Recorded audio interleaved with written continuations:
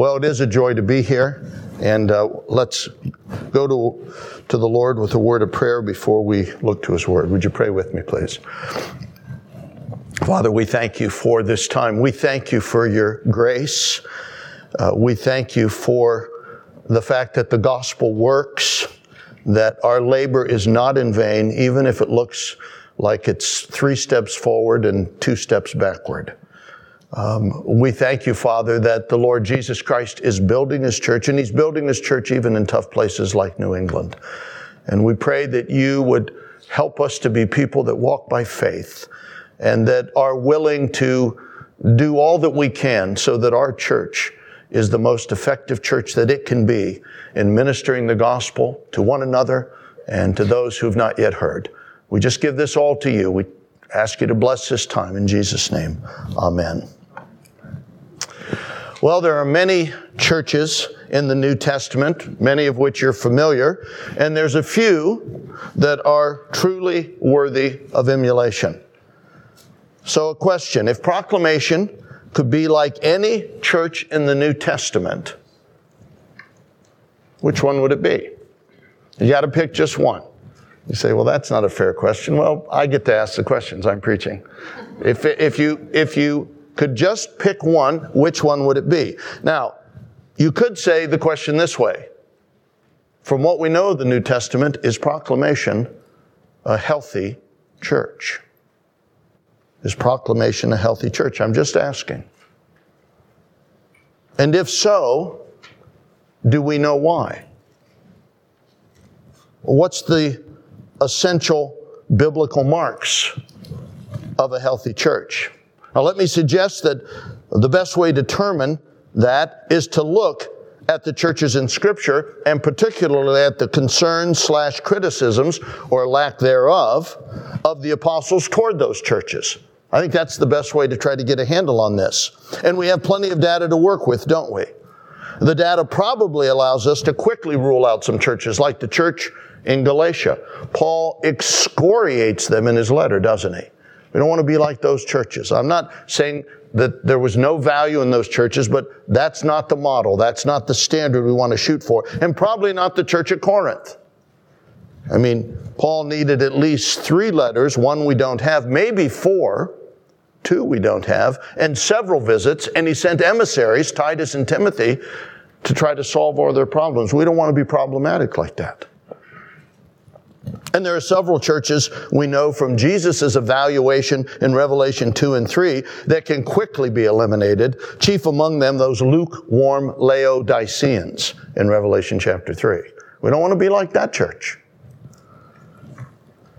But that data also gives us some encouraging possibilities. Churches like the church in Smyrna, that was in Asia Minor, modern-day Turkey, also mentioned in Revelation 2 and 3. The church at Philadelphia, the church at Colossae, and everyone loves the church at Philippi, don't they? What an encouraging church that was.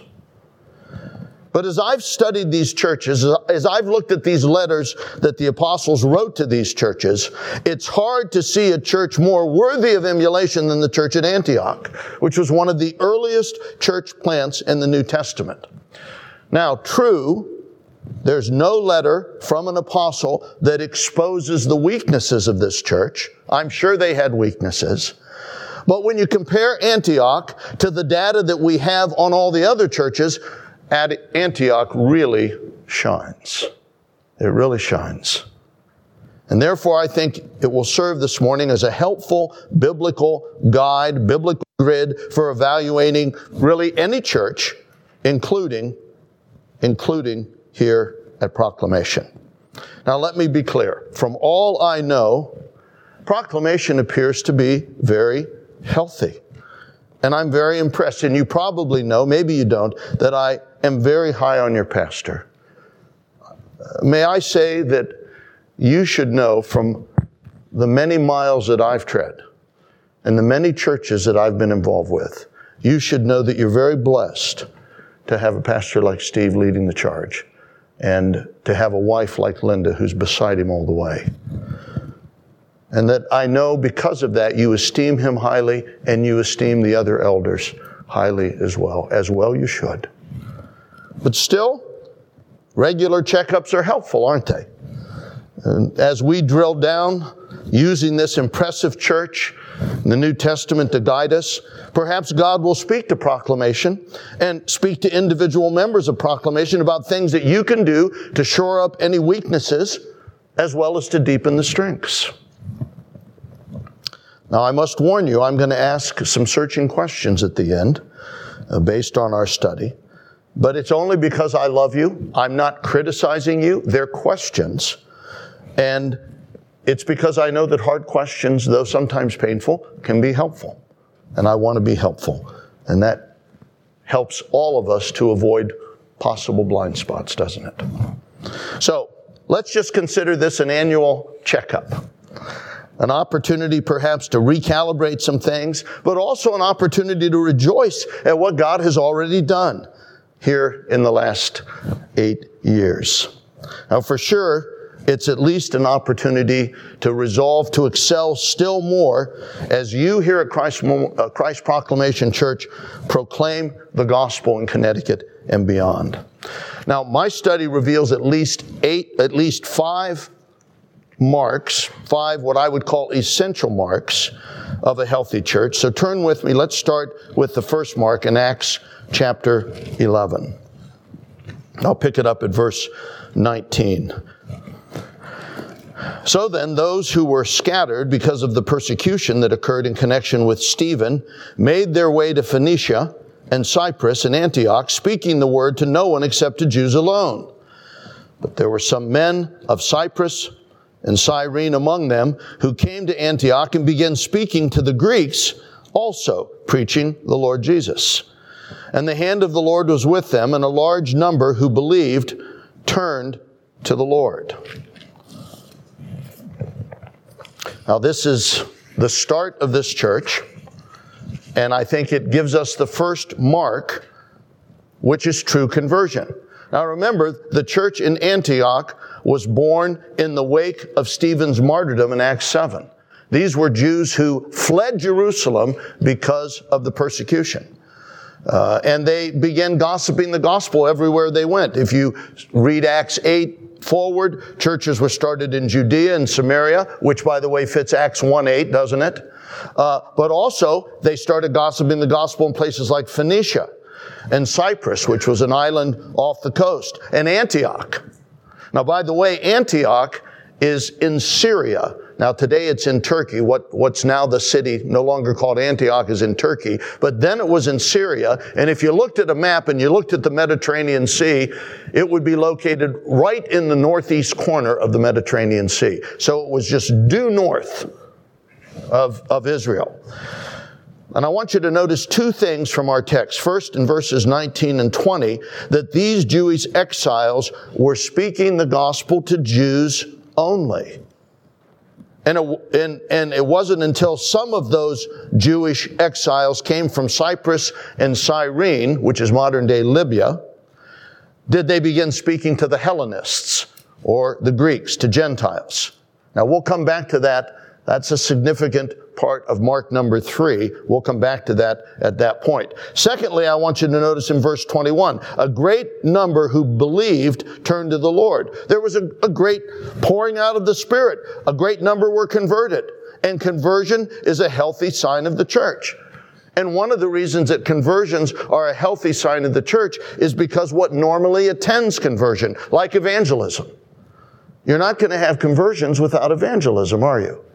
They can't believe unless they hear. And it has to be evangelism from everywhere, from the pulpit, in all the ministries, from all the members. Right in our vision statement of Christ Memorial Church, we specify that we want all the members to be evangelizing. I haven't read Christ Proclamations, but I think that's similar. Not just Steve, not just the elders, all the members evangelizing. And when that's happening, you begin to see conversions. We had a multitude of ministries, and probably the ministry that ministered to the believers the most, in a most focused way, was our life groups. And we had a life group one year, this was about 20 years ago, where 7 members of the life group came to Christ. You say, well, didn't you know they weren't believers? Well, we weren't sure where people were, but they were attending our church and they came to Christ, and they're still walking with God today.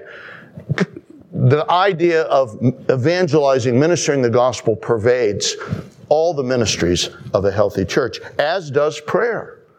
We're praying for people. You look in the prayer guide, we're praying for people's salvation. We have outreach ministries where we invite people to come so we can tell them the gospel.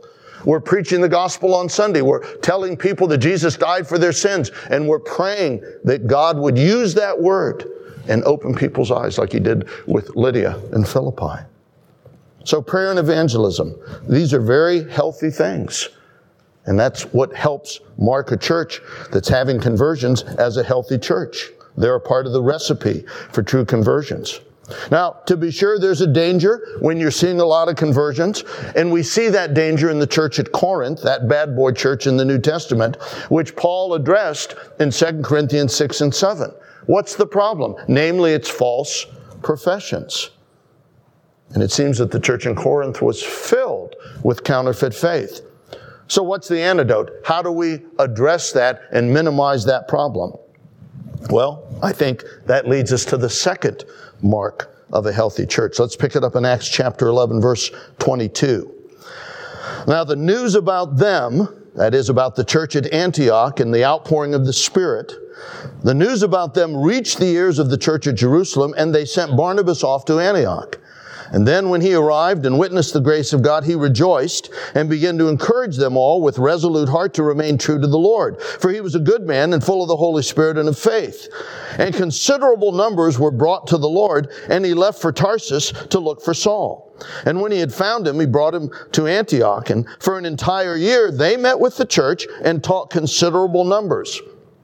And the disciples were first called Christians in Antioch. The second mark of a healthy church is a dedication to apostolic teaching. Now, this church had its original teachers, those Jewish believers who had fled Jerusalem and prior to that sat at the apostles' feet learning the gospel, and now came up to plant this church as God led in Acts chapter 11. And it says in verse 21 that many were converted by these guys preaching and teaching. And then Barnabas, who was introduced way back in Acts chapter 4, son of encouragement, and was obviously deeply involved with the original apostles in Jerusalem, he comes to Antioch. They send him in verse 22. And again, many people were added to the Lord, verse 24 says. And finally, Barnabas went off and found Saul of Tarsus. He had gotten converted. People were a little nervous about him, but he had gotten converted. And Barnabas and Saul met with the church for an entire year, and a great many people, the passage says, were taught and edified and built up by these two master teachers of the gospel. They were centered on apostolic teaching. So true conversions flow from good apostolic teaching. Solid edification is promoted by sound apostolic teaching. If we had time, we'd go to Ephesians chapter 4, where it says Christ gifted the church first with apostles, then prophets, evangelists, pastors, and teachers. For what purpose? To build up the church unto maturity, under the full measure of the stature of Christ. Apostolic teaching is key to the building up of the body of Christ, to make it a healthy church. And when the church is taught well, the third mark will vividly be on display. Let's pick it up in verse 27 of Acts chapter 11. Now at this time, some prophets came down from Jerusalem to Antioch. One of them, named Agabus, stood up and began to indicate by the Spirit that there would certainly be a great famine all over the world. And this took place in the reign of Claudius. And in the proportion that any of the disciples had means, each of them determined to send a contribution for the relief of the brethren living in Judea. And this they did, sending it in charge of Barnabas and Saul to the elders in Jerusalem. What's the third mark? Brotherly love. This church in Antioch was made up of true converts who were taught by some of the foremost teachers and evangelists of their day. But more importantly, the church was made up both of Jews and Gentiles. I want you to just stop for a minute here, because that doesn't evoke much of a reaction from us today, does it? But it would have back then.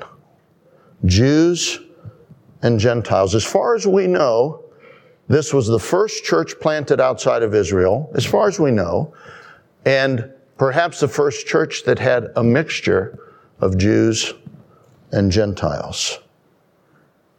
Now remember, before Peter went to Cornelius in Acts 10, everything that had happened in Israel among the Jews. The Jewish believers were keeping to their own. And even after the persecution, as we just read earlier in Acts 11, the Jewish believers only spoke to Jews in Cyprus, Cyrene, and Antioch. It was only after the Jews from Cyprus and Cyrene started talking to some of the Gentiles in Antioch that a great number believed. So for the first time in the history of Christ's church, young church admittedly, Jews and Gentiles are worshiping together. This is an unbelievable breakthrough. An unbelievable breakthrough. And Paul and Barnabas had just spent an entire year teaching them, and then this famine strikes. This worldwide famine during Claudius's reign. He reigned from 41 to 54 AD, so probably in the 40s is when this worldwide famine hit. And the church at Antioch, this diverse church located in Gentile Syria, takes a special offering for whom? For their Jewish brethren in Jerusalem. They take a love offering to help relieve the famine of the Jewish brethren that are in Jerusalem. I want you to just think about that for a moment.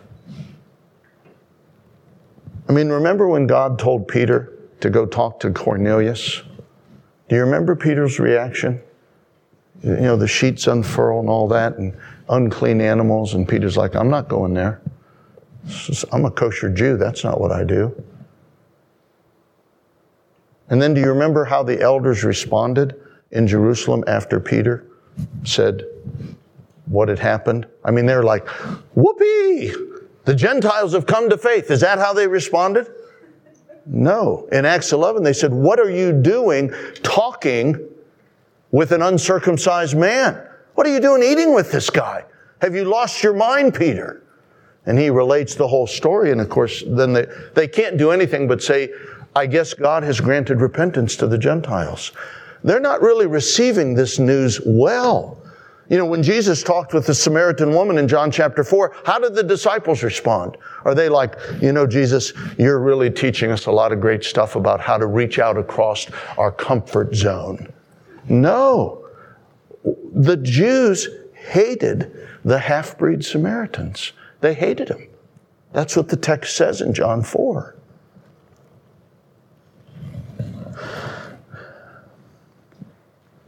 You see, I think we don't appreciate what's happening in terms of brotherly love in this new church in Antioch. It was made up of true converts. They were well taught by the apostles, and now they show the fruit of their work. They take an offering to help their Jewish brethren in Jerusalem. 1 John says, we know love by this, that he laid down his life for us, and we ought to love the brethren. How do you know that you've passed out of death into life? Because you love the brethren. In word and deed? I mean, with word and tongue? No, but in deed, by good works. That's how I show that I love. And they were doing that. This partially Gentile church was performing the good deed of taking up this offering for their brethren because of the famine. And I would suggest to you that this is true biblical social justice.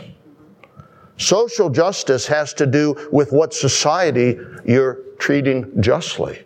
And the society that the Bible's concerned about is the society of believers, the society of God's covenant people. And that's exactly what they were doing. They were reaching out to people they probably hadn't even met, but who had a need, brothers and sisters in Christ. Now, by the end of chapter 12, The offering's been delivered by Paul and Barnabas to the elders at the Jewish church. The mission's been accomplished, and we're ready to move on to the fourth mark. Let's pick it up in verse 24. It said, "But the word of the Lord," chapter 12, verse 24, "the word of the Lord continued to grow and to be multiplied. And Barnabas and Saul returned from Jerusalem when they had fulfilled their mission, taking along with them John, who was called John Mark. They were at Antioch in the church that was there, prophets and teachers, Barnabas and Simeon, who was called Niger, and Lucius of Cyrene and Manaen, who had been brought up with Herod the Tetrarch, and Saul. And while they were ministering to the Lord and fasting, the Holy Spirit said, 'Set apart for me Barnabas and Saul for the work for which I've called them.' And then when they had fasted and prayed, they laid their hands on them, and they sent them away." What's the fourth mark? The fourth mark of a healthy church is global outreach. Global outreach. Now remember, the church in Antioch was the first church that we know of to send out missionaries. They were the first church. By God's Spirit, they laid hands and sent out Paul and Barnabas, which means they had a heart for the nations. You know, isn't it difficult to care for people you don't know? Isn't that difficult? I mean, who do you care for? Who do you naturally care for? Of course, your families. You know, when I go to church, and there's a number of my kids that still go to the church that I planted, and there's a number of grandchildren running around, I confess, I kind of automatically focus on them. It's harder to focus on other people, and it's really hard to focus on people you don't know, people you'll probably never meet. But this church had a heart for the nations. And they sent Paul and Barnabas out to minister the gospel to the nations. And they went to Cyprus, that little island. Then they sailed up to what's modern-day Turkey. They went to places like Perga and Pamphylia. And then they went to Pisidian Antioch. That's Pisidian Antioch. It's in the Galatian region.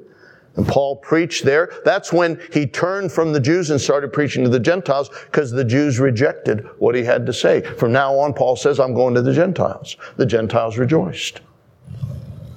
And then he went to Iconium and Lystra and Derbe, still in Galatia. And you see, the church in Antioch was just serious about making disciples. These weren't places that they were particularly familiar with or had relatives in. They wanted to see the gospel go to the nations, and they sent these guys out. They financed these guys so that they could preach the gospel. And of course, it was a hard time. John Mark deserted. Paul was stoned, but the Gentiles came to faith in droves. And then Paul, in attempting to establish the churches, he and Barnabas backtracked, and they appointed elders in every city. And we want to pick it up there in chapter 14 and verse 23. This leads us to the fifth mark. Let me pick it up in verse 23. "When they had appointed elders for them in every church, having prayed with fasting, they commended them to the Lord in whom they had believed. They passed through Pisidia, and they came to Pamphylia. And when they had spoke the word in Perga, they went down to Italia. Now from there they sailed to Antioch, from which they had been commended to the grace of God for the work that they had accomplished. And when they had arrived and gathered the church together, they began to report all things that God had done with them, and how he had opened a door of faith to the Gentiles. And they spent a long time with the disciples. Some men came down from Judea and began teaching the brethren, unless you are circumcised according to the custom of Moses, you cannot be saved. When Paul and Barnabas had great dissension and debate with them, the brethren determined that Paul and Barnabas and some others of them should go up to Jerusalem to the apostles and elders concerning this issue. And therefore, being sent on their way by the church, they were passing through Phoenicia and Samaria, describing in detail the conversion of the Gentiles, and they were bringing great joy to all the brethren. And when they arrived at Jerusalem, they were received by the church and the apostles and the elders, and they reported all that God had done with them. But some of the sect of the Pharisees who had believed stood up, saying, "It is necessary to circumcise them and to direct them to observe the law of Moses." So they went back to Antioch, their sending church, and they reported the good news about this successful global outreach. And what a delightfully happy time it must have been for this new church to be celebrating this successful mission. But trouble is in the offing, isn't it? There's trouble in the offing. And what is that trouble? Well, it looks like a redux of Acts 11 when Peter reported the story of the Gentile Cornelius' conversion. Because now the Jewish Christians here in Jerusalem are not happy with the news of the Gentiles being converted in Galatia. For Paul and Barnabas are not requiring them to keep the Mosaic law. That's what they expected he would do. Bring them into Judaism. That's what they wanted him to do. So men came down from Jerusalem. Now, you may think, well, now, wait a minute. You said Antioch was north of Jerusalem. So how do men come down? Again, remember, where is Jerusalem? It's located on a mountain, Mount Zion. So anytime you leave Jerusalem, anytime you leave the presence of God, this makes sense, doesn't it? You come down. If you're with God and you leave, you're going down. And so you're going down even though it's north. So they go down to Antioch. And these men begin to debate with Paul and Barnabas. They kind of have a big conflict. And as a result of that, the church at Antioch decides to send Paul and Barnabas to Jerusalem with some others in order to confer with the apostles and the elders of the church there on this very topic. And you know the story. Acts 15. The famous Jerusalem Council convened and it essentially ruled that faith alone was sufficient and all that was necessary to be saved. And letters were then sent to all the churches saying as much. Now, here we observe the fifth sign, gospel protection. I'm wondering if you caught how proactive this church at Antioch was when it confronted a threat to the gospel. I mean, it's a new church. It maybe only been in existence 4 or 5 years. And it perceives this threat, boom. It sends these guys out. In fact, this Jerusalem council, for all intents and purposes, was initiated by the Antiochian church. I would say by the elders of that church who sent Paul and Barnabas to Jerusalem to convene with the elders there and to rule on this issue. Now, I slipped elders in there, didn't I? We haven't talked about elders of the Antiochian church. You say, well, Wes, are the elders mentioned explicitly in the book of Acts? I know that's the question you had when you came here this morning. What I want to know is, were the elders explicitly mentioned? I'm holding my breath, waiting for Wes to give me the answer to this. Well, I'm going to give the answer. No, they're not. They're not explicitly mentioned. But let me suggest to you that they had to have elders in the church of Antioch. They had to have elders. I mean, the church in Jerusalem had elders. We see that clearly in the text.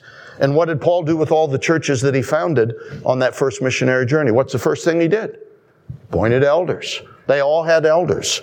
And by the way, Antioch was doing elder-like work. There's no question. They sent Paul and Barnabas out, and then they send them out again to this council.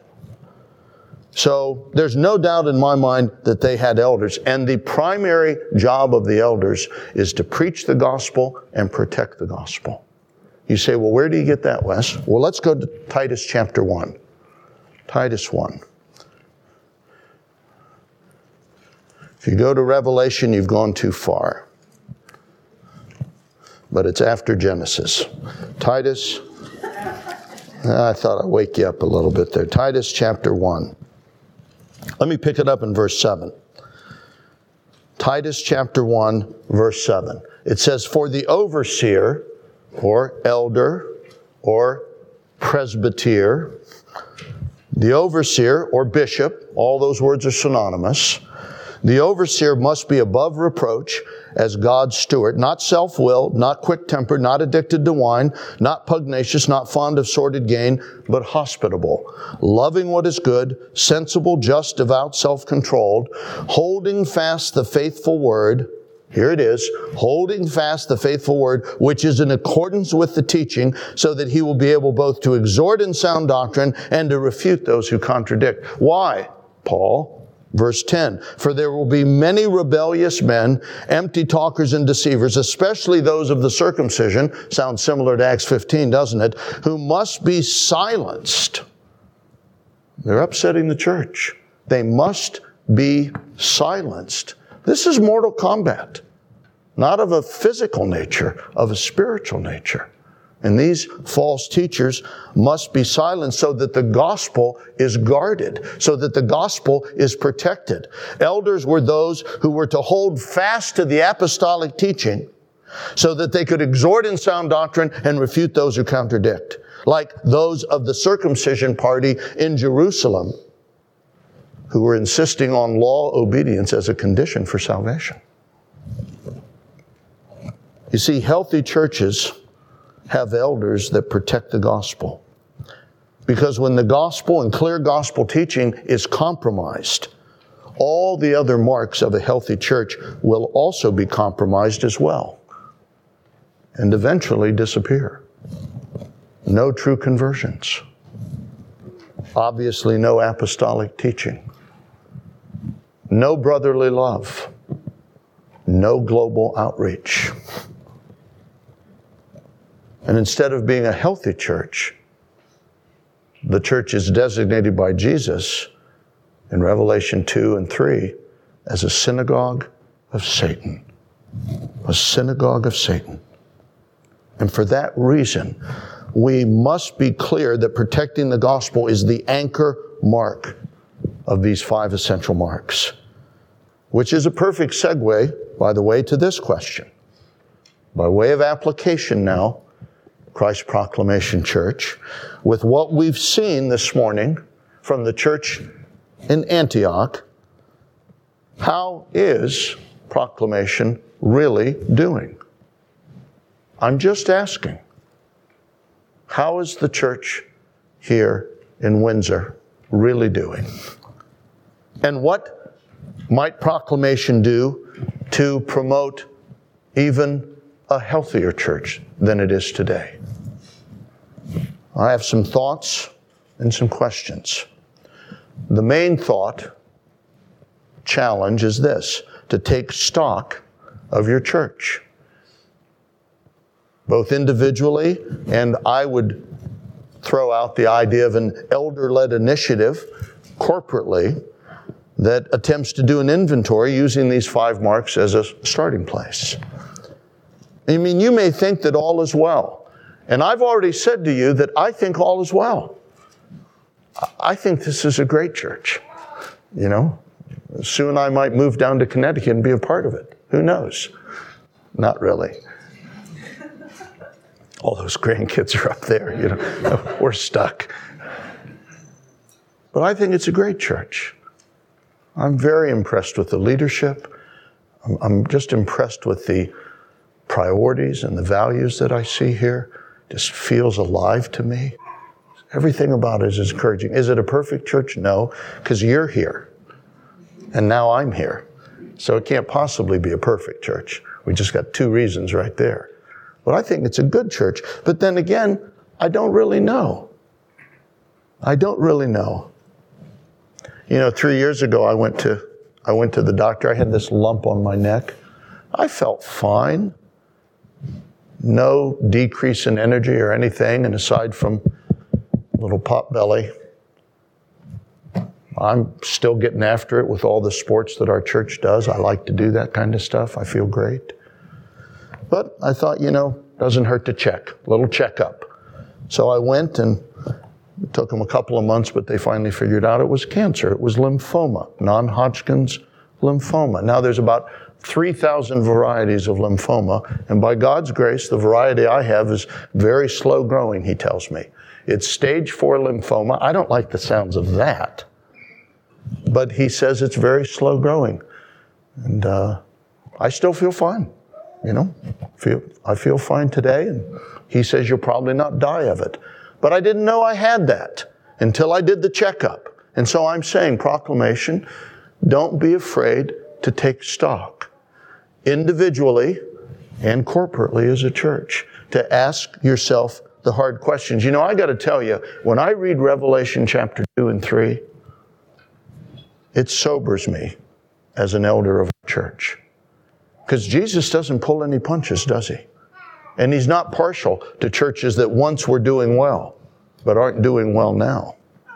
He tells it like it is. In some of the churches, what does he do? He removes their lampstand. Essentially, he shuts them down, and they become synagogues of Satan. So, taking stock is a godly thing to do. It's a humble thing to do, to not assume that all is well. Let's take stock. Let's ask ourselves the hard questions. And in so doing, we're going to either find two things, and both of them will be helpful. We're going to find that we need help. We need to make some corrections, some midstream course adjustments, and that's helpful. Or we're going to find out, you know what? It's not perfect, but God's really doing a work here, and we can rejoice and praise God for that. And it's probably somewhere in the middle, you know. So that's my main idea, take stock. And to help you do that, I have some questions that I've prepared. These are hard questions. I think you'll find them helpful questions. Just listen. And the questions revolve around the 5 marks. Here's a question. Are we seeing conversions in our church? And are they true conversions, which are marked by lasting fruit, the fruit of brotherly love? Here's another way to get at it. Is there an undercurrent of prayer and evangelism in our church? And are our programs oriented to proclaiming explicitly the gospel, whether it's a women's event, men's event, youth event, children's event? In other words, are we burdened to tell people in every context that Jesus Christ, the God-man, the second person of the Holy Trinity, died for their sins, was buried, rose again from the dead on the 3rd day, and simply by faith in His name, sinners can be saved? Is that what pervades all of the ministries at this church? Is proclamation moving into the realm where they're weeping over the souls of their neighbors in Windsor?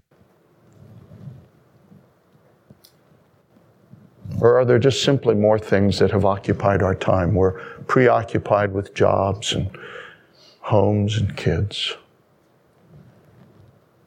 You see, a healthy church is marked by a passion for and an experience of true conversions. That's a really healthy sign. Fruit. Well, how about apostolic teaching? Are the elders at Christ's proclamation and the staff teaching the whole counsel of God? And are they wed to the Bible and to the idea that Jesus Christ and His gospel are the theme of the Bible? And does that teaching pervade every ministry in the church, to the effect that it's developing an increasing appetite, an increasing desire, and a corresponding increased attention span to be taught the Word of God in various settings? You know, New England is a rich, rich Christian heritage. It really is. You probably know that Jonathan Edwards, who is my all-time hero, that he grew up in South Windsor. In fact, I was talking to Steve and Alice between services. They live in South Windsor. And Steve told me he's had his eye on Jonathan Edwards' home. He wants to buy it if it comes on the market. I'm like, okay, you're now my new best friend. Let's talk. He grew up in that home. And he went to college in Yale. He matriculated when he was 13 years old. Started Yale at 13 in New Haven. And of course, you know, he preached his famous sermon in the middle of the Great Awakening, July of 1741. 3 exits up in Enfield, Connecticut, sinners in the hand of an angry God. This is a rich, rich heritage. Of course, Edwards pastored most of his career in Northampton, Massachusetts. Just go straight up the Connecticut River, you'll run into Northampton. Do you know how long he preached every Sunday? I preached 2 sermons every Sunday. 2 sermons. You know, I'm talking now as an American who has the attention span of a goldfish. I'm talking about myself. Do you know how long he preached in each of those sermons? Not 2 minutes, 2 hours. So every Sunday, his congregation, he had about 800 members in that church at its height, sat in an unheated building with all their kids driving them crazy. For 2 hours at a time, they listened to the sermons. 4 hours total. Now I'm wondering if I just took the liberty to go an extra hour this morning. So you think I'm winding down, don't you? Now let's say I wasn't winding down and I just decided I'm just going to keep on going. I'm only at Acts 15. There's 28 chapters in the book of Acts. Surely you want to hear the rest of the story. I'm wondering if when we got done and you went home for lunch, you'd be rejoicing, or there'd be a lot of lunchtime grumbling about that guy. Now, it wouldn't be appropriate for me to do that. That would be a surprise. I know that's a bad illustration for that purpose. But do you see what I'm getting at? A healthy church is marked by a love for the apostolic teaching, a love for the word. They can't get enough. Remember that scene in Acts 20, Paul preaches, the guy falls asleep and he falls backwards and he breaks his neck. You remember that story? And don't you think that would end the church service if that happened? In most churches, it'd be like, yeah, we're done here. And then there'd be a review of Paul's preaching because he went so long because it was midnight when that happened. No. What happened? He goes down, he heals that man, he raises him from the dead, and they go back up and he preaches till dawn. Now you say, well, that's crazy. Yeah, it's crazy spiritual is what it is. And we want to be like that, don't we? I'm not there. I'm guessing you're not there either. But let's not set our goals so low to make sure we hit them every time. Let's aspire to something that's beyond where we are. Let's aspire to a love for the Word of God. A love for the Word of God is a love for Christ, because He's the Word incarnate. That's what we're trying to do. That's what we're wanting to do. I lost my place with all that. All right, a few more questions. How about in terms of brotherly love? Is the church here marked by brotherly love? Do you see proclamation as your family? Your mother and brothers and sisters, which is how Jesus defined our true family. And are you willingly and happily responding to the needs within the body?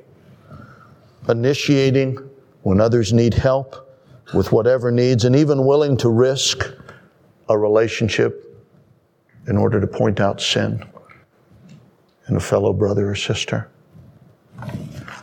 Is proclamation a judgment-free zone on the myriad of issues where the Scriptures allow differences, whether it's COVID or Trump, or child-rearing policies? Are we giving one another grace to be different and not requiring uniformity when the Scriptures do not? See, that's love. Or to say it simply, is proclamation practicing biblical social justice, loving the society of believers, even the least of them? A healthy church is marked by brotherly love. How about global outreach? How's Christ's proclamation's heart for the nations? Is the church in general moved by the fact that millions are dying outside of Christ around the world without a single gospel witness? I admit it's hard to care for people you've never met and you'll probably never meet, short of heaven. Is proclamation captivated by the fact that God has entrusted you as a local church with the message of life, which is the only antidote for a condemned and dying world? Are you saying, individual member of Christ's proclamation, are you saying to God, take my silver and my gold, not a mite would I withhold, in order to meet the needs of my family here at Christ's Proclamation and to get behind the effort to reach the nations of our church? A healthy church is a Great Commission church, and it's marked by global outreach. And then finally, is proclamation protecting the gospel, examining the Scriptures daily, to make sure that every ministry, every teaching, even every sermon accords with the blessed gospel of grace. You remember what Paul said? The Bereans were more noble-minded. What did they do? Paul preaches to them, and they examined the Scriptures daily to see whether or not what Paul was saying was in accordance with those Scriptures. That's part of gospel protection. Is there a zero tolerance by the elders for punky teaching, for anything that is not in accordance with Scripture, whether by addition or subtraction? You know, I remember the first few years at Christ Memorial Church, probably year 2, year 3, I got a call from a woman. She said, kind of brashly, she said, is Christ Memorial one of those hellfire and brimstone churches? That's just how she said it. And I thought for a minute, I can be kind of snarky. I admit, I felt like being snarky at that moment. But I said to her, ma'am, is there any other kind of church? I mean, I don't want to be known for that, but if I'm going to protect the gospel, I have to preach the bad news. I got to talk about sin. I got to talk about judgment. I got to talk about hell, because what makes the good news so good is that the bad news is so bad. And the good news is the good news that Jesus has come to save us from the bad news. And I got to say the whole thing. Even if people don't want to hear that, that's what we've got to say. We've got to say the whole thing. I didn't say this in the first service, but I've got these interns and these residents who came up with me today. We're doing open air preaching on the University of Vermont.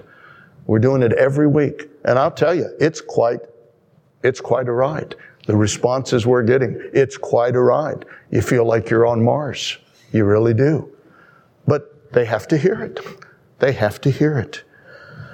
So proclamation, are you committed to individually and as a church proclaiming the bad news, which is what makes the good news so darn good?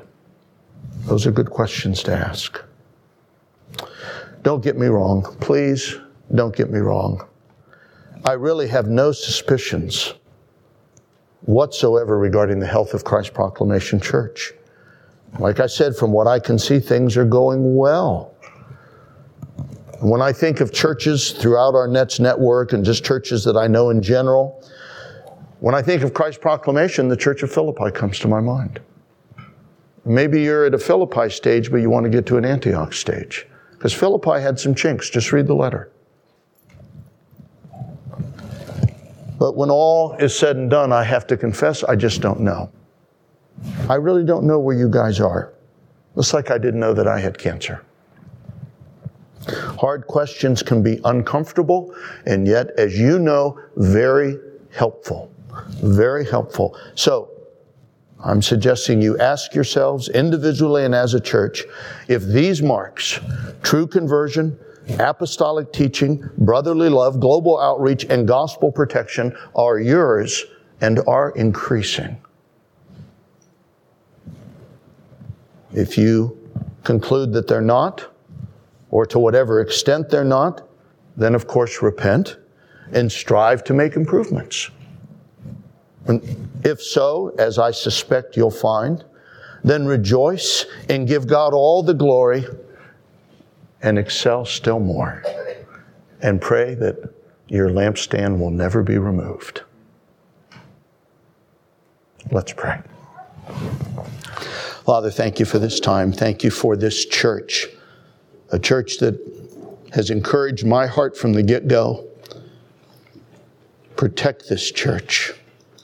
Bless this church. Give this church the humility to ask the hard questions, to not shrink back from sober evaluation, and trust that whatever it reveals, that your grace is sufficient to address it. So I thank you for these things.